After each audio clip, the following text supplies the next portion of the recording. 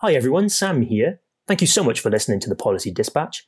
Before we dive in, if you want to enjoy premium access to the podcast and want to read or listen to the unmissable and informative journalism from Foresight Climate and Energy, make sure to subscribe.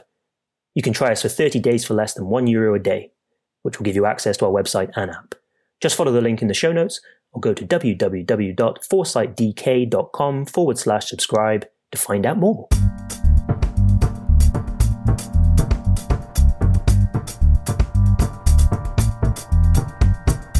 Hello and welcome to the Policy Dispatch. I'm your host, Sam Morgan.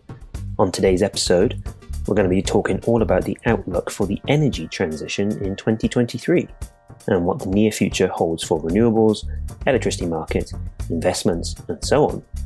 To talk us through what we can expect to see, I was fortunate enough to sit down with Yaron Reistadt, the CEO and founder of Reistadt Energy, an influential research and intelligence firm, where he talked about how 2022 may well have been a tipping point for clean energy, how investments will still need to be made to some extent in fossil fuels, how Europe needs to join the USA in its race to top on green tech, as well as how regulation needs to catch up with the pace being set by technologies.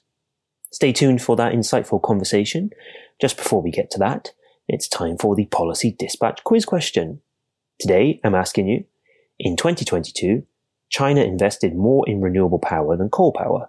But by what degree? Was it twice as much, 6 times as much, 11 times as much, or 15 times as much? Answer later. Now, on with the show. So, welcome, Yaron, to this podcast. This is the 11th episode, I think, of the Policy Dispatch. We're here in Brussels, where you've opened up a new office here in the middle of the EU capital.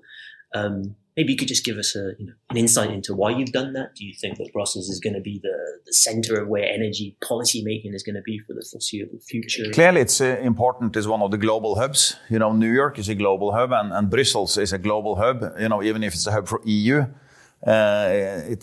we find people from all kind of nations here all the time. So, and of course, a lot also related to EU. But this is our office number 30.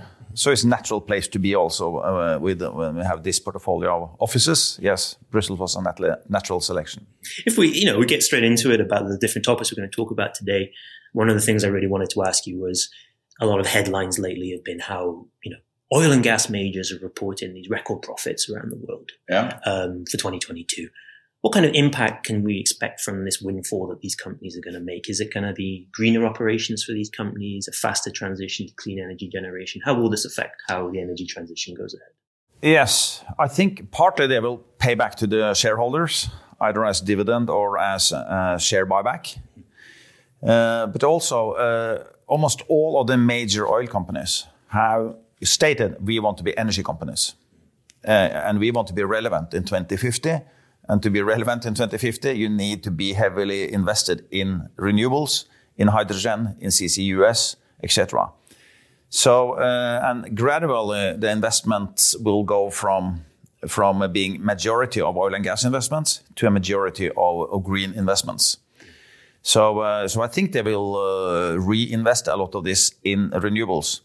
But I think a common misunderstanding also is that yes, since oil and gas will be peaking and declining, we don't need more investments in oil and gas. But then you forget that actually the oil and gas wells are declining with 20% every year. So if you just lean back and don't invest anything, then you will be short of oil and gas 2 years from now. And then you will have a tremendous price fly-up. And because you cannot shed all the cars, etc., all the airplanes, all the ships at that occasion. So people will be overbidding to get oil and gas. So it will actually be quite significant oil and gas investments also over the next 2 decades. But this is not a contradiction, or this is not going to stop the green shift to happen. But the green shift has to focus on the consumption technologies. And then investors can invest what they think is needed on the upstream part, and the market will actually regulate how much of that investments or infrastructure you will actually be using. Oh, if we switch to renewables as well, investments last year outpaced upstream oil and gas for the first time, I believe. Is it going to be too early to say that 2022, 2023 is going to be this tipping point for the energy transition where suddenly... I think actually 2022 was the tipping point. According to our latest figures, we saw wind, solar and battery investments at $520 billion. And we saw oil and gas investments at like 480 or something. Depends a little bit on currency rates, etc., how we are doing it. So meaning that it's higher investments already in renewables. And so this is a tipping point, and it's very logical because renewables offer cheaper energy and also more secure energy, because most of the renewable energy is more under domestic control. So when you have a technology that is cheaper and better, that is the signal for a tipping point. So we are then in the bottom of the S-curve.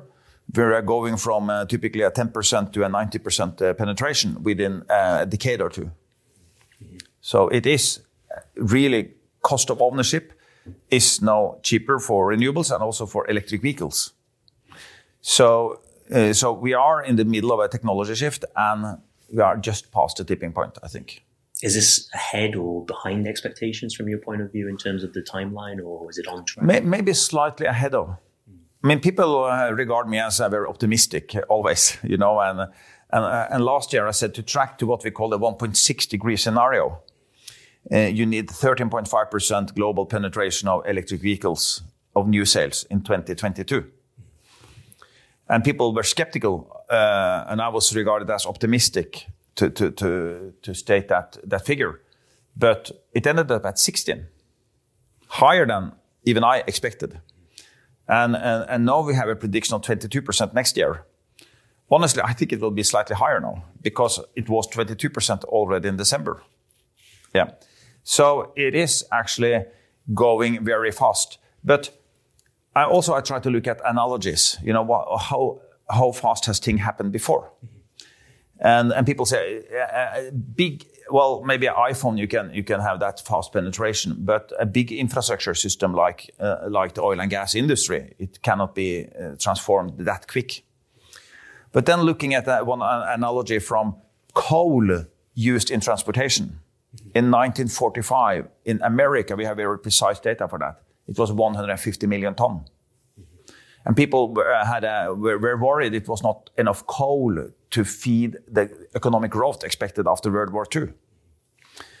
But what happened was from 1945 to 1960, the consumption went down 97%, from 150 to 3 or 4 million tons.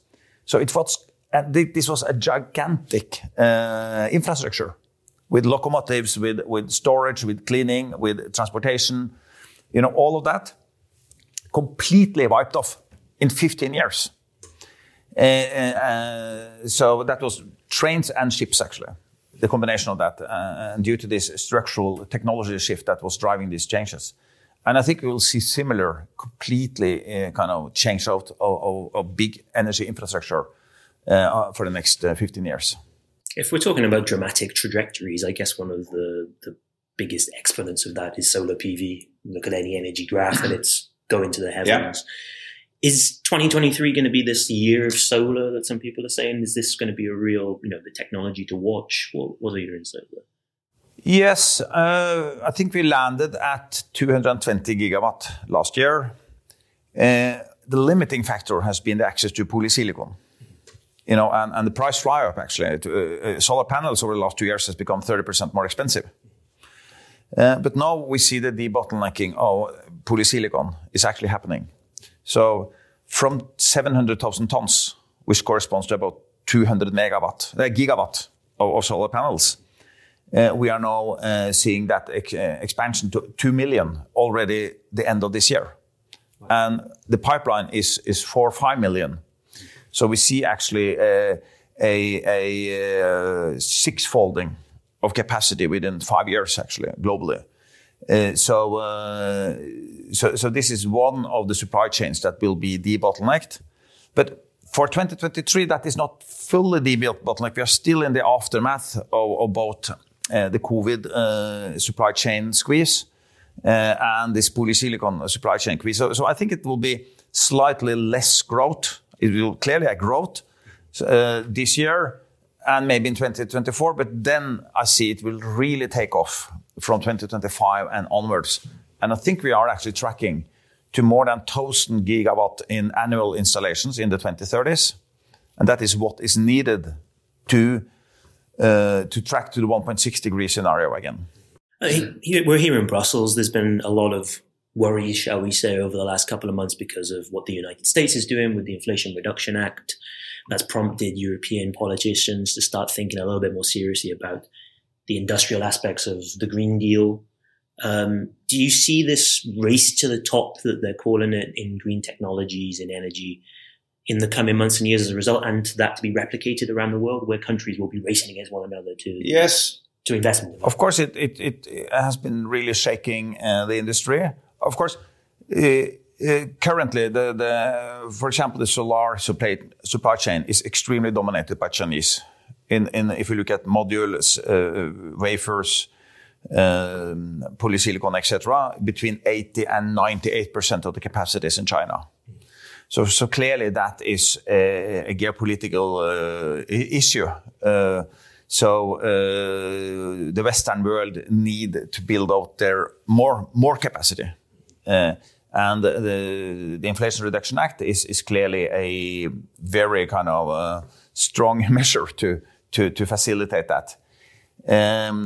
But of course, we see now that battery factories that was planned to be built in Europe are now moved to America.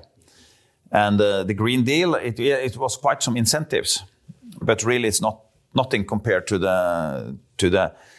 America. Then you actually have the legal right to get the refund. But then the details of that is not completely clear yet, because clearly if you commit billions of dollars to a project, you don't want the Republicans to change that in 2024 and suddenly you get no tax refund. So it has to be committed into kind of a legal framework that will allow investors to really believe in it.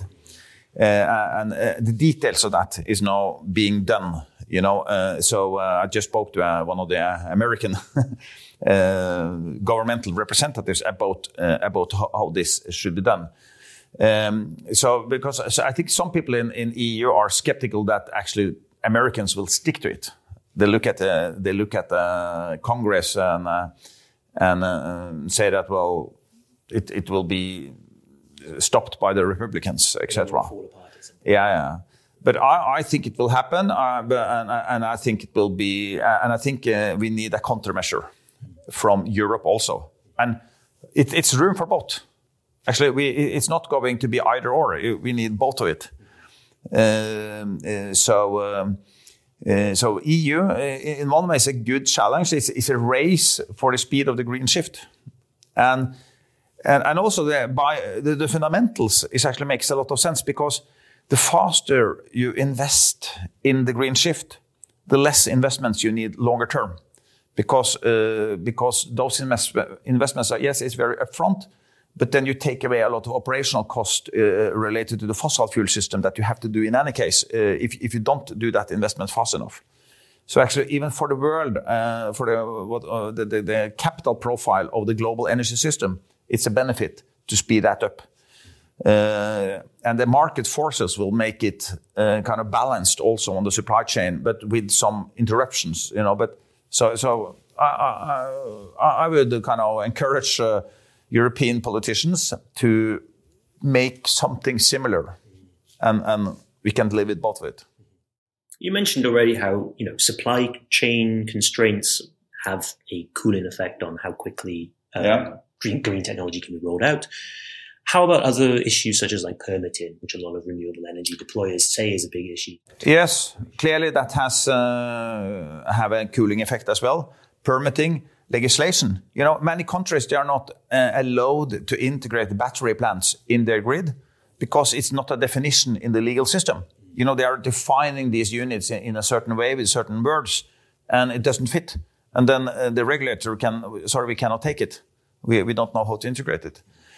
So really the policy and the legal system, lawmakers, etc., they are lagging versus the technology at the moment.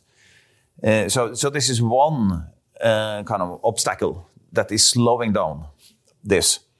Another is, especially outside Europe, is the current political power system, to call it that. You know, people in position are often connected to, for example, the coal companies in the country, and they could see some of their income or some of their influence being threatened from seeing this shift to happen. So we see a lot of kind of forces that also are trying to stop new technologies to enter the system, because actually that could even stop some of their funding in a way.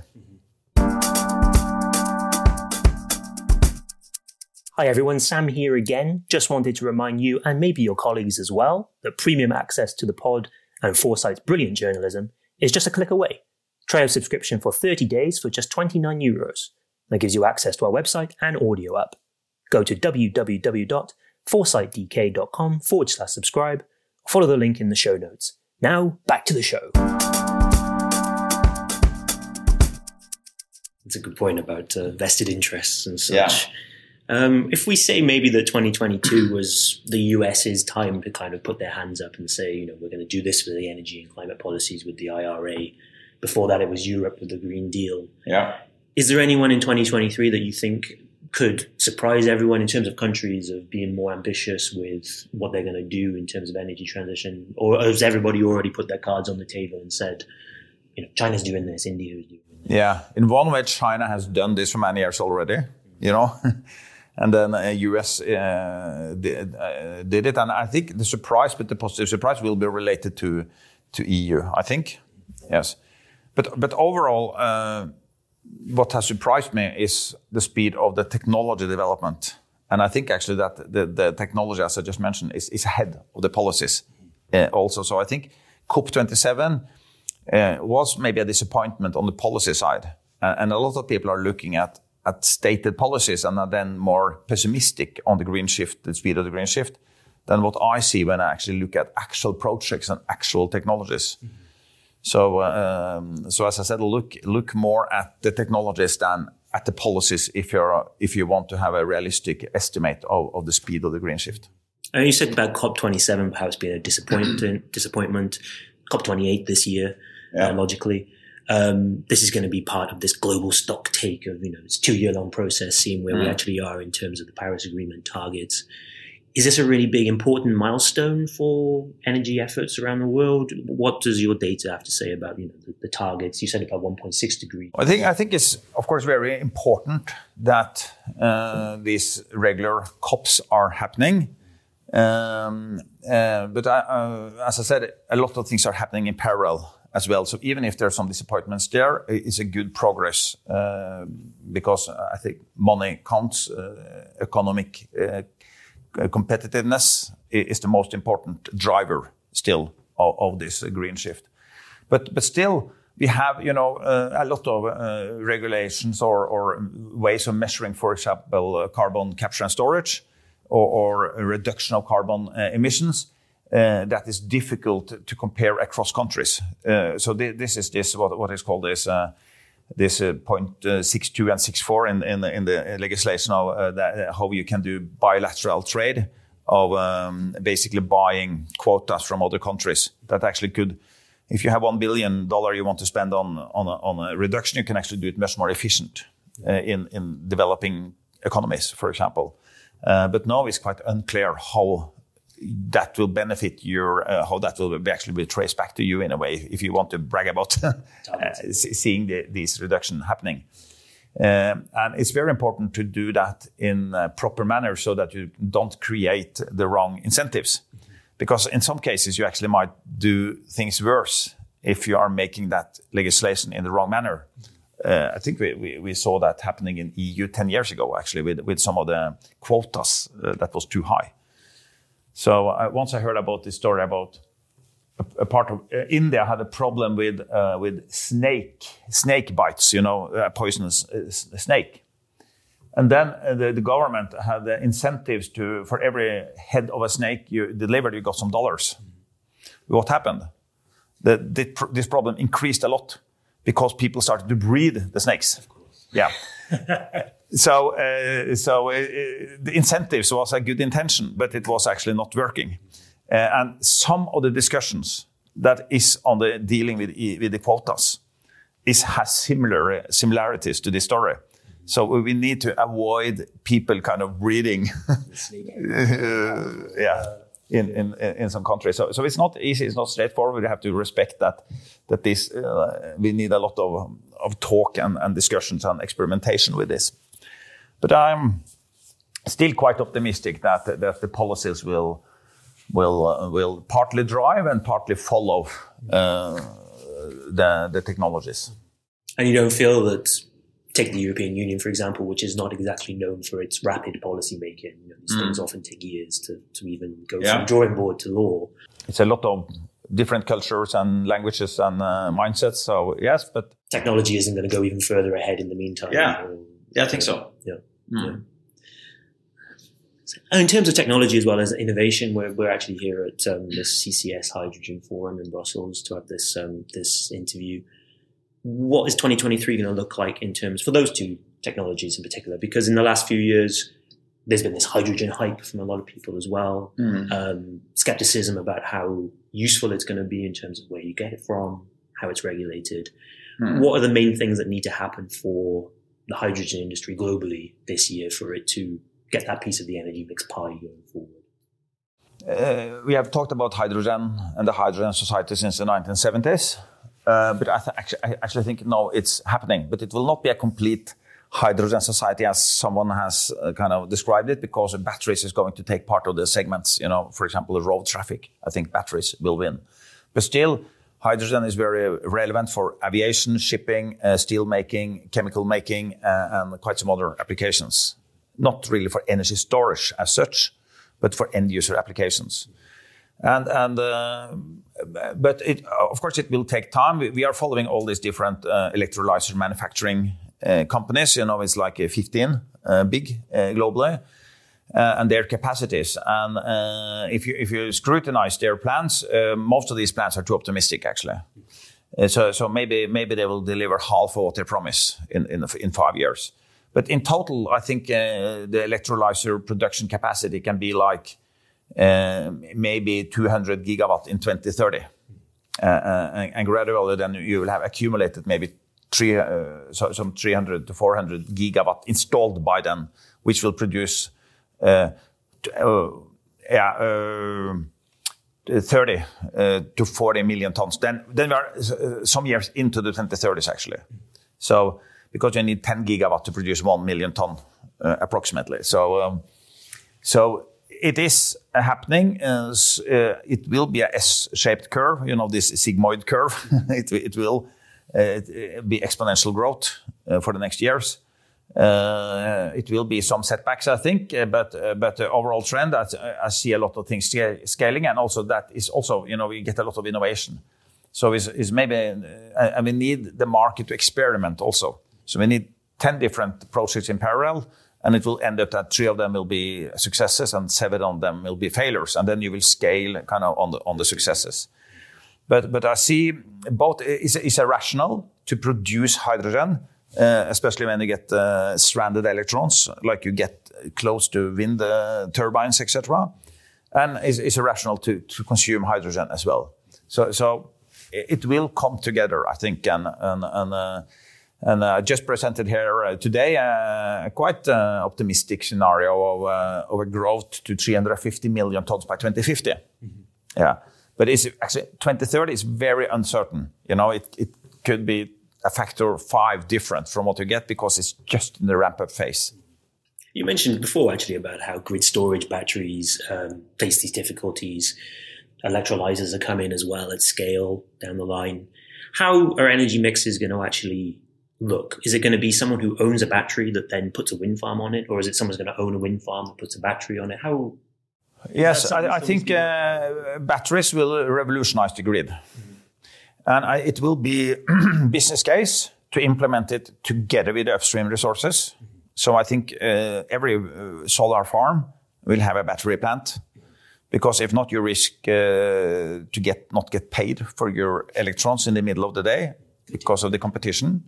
So Today, a battery farm adds about $30 per megawatt hour in cost to the, and if the levelized cost is 40 for the solar plant, yes, then you can, instead of selling that for maybe 20 or 10 in the middle of the day, you can sell it in the evening for 80 or 100, and it only adds $30 of cost.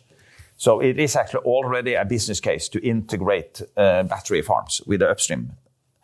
Especially solar, it goes hand in hand with solar because you get 365 cycles per year, and then you get high capital productivity. For wind, it is not that good fit. Some places it is, if the breeze, the morning and afternoon breeze is the main resource, then it goes well with batteries actually. But if you have the normal low pressure, high pressure type of weather, then it's more 3-4 days cycles of a lot of wind and 7 days cycle of a very calm wind. And then the capital would be too high to use to store that on the batteries, at least with the current batteries. Maybe you get some flow batteries or something that will be different in the future. So then you need other ways to store it. So we will find So that's on the upstream side. On the middle side, in the middle of the grid, I think it makes a lot of sense for the TSO to integrate battery farms in their grid as well, because then they can optimize the grid. And you don't need to design the grid for peak loads, but you can actually design the grid for more continuous flow. And you can use weather forecast, etc., to upload or download, some parts of the grid. So we know that in this part of Europe or whatever, it will be calm weather for 3 days. Okay, source that so that you will manage the morning peak every day with not from the grid real-time transmission, but for night transmission to charge the batteries. But also it will be a lot of business. And by the way, also the batteries has a very important effect on stabilization of the frequency, etc. It has other functions to stabilize the quality of the power. Which has a value of its own. Yeah, which has a value. So it's a good combined benefit you get from the battery plants. But also on the consumers, it makes sense to have batteries. Mm-hmm. For the households, to combine it with your own solar panels.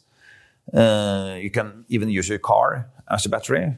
But also for hospitals, for industries, whatever, you can actually trade also with some of the surplus battery you have, based on security of supply or whatever you need.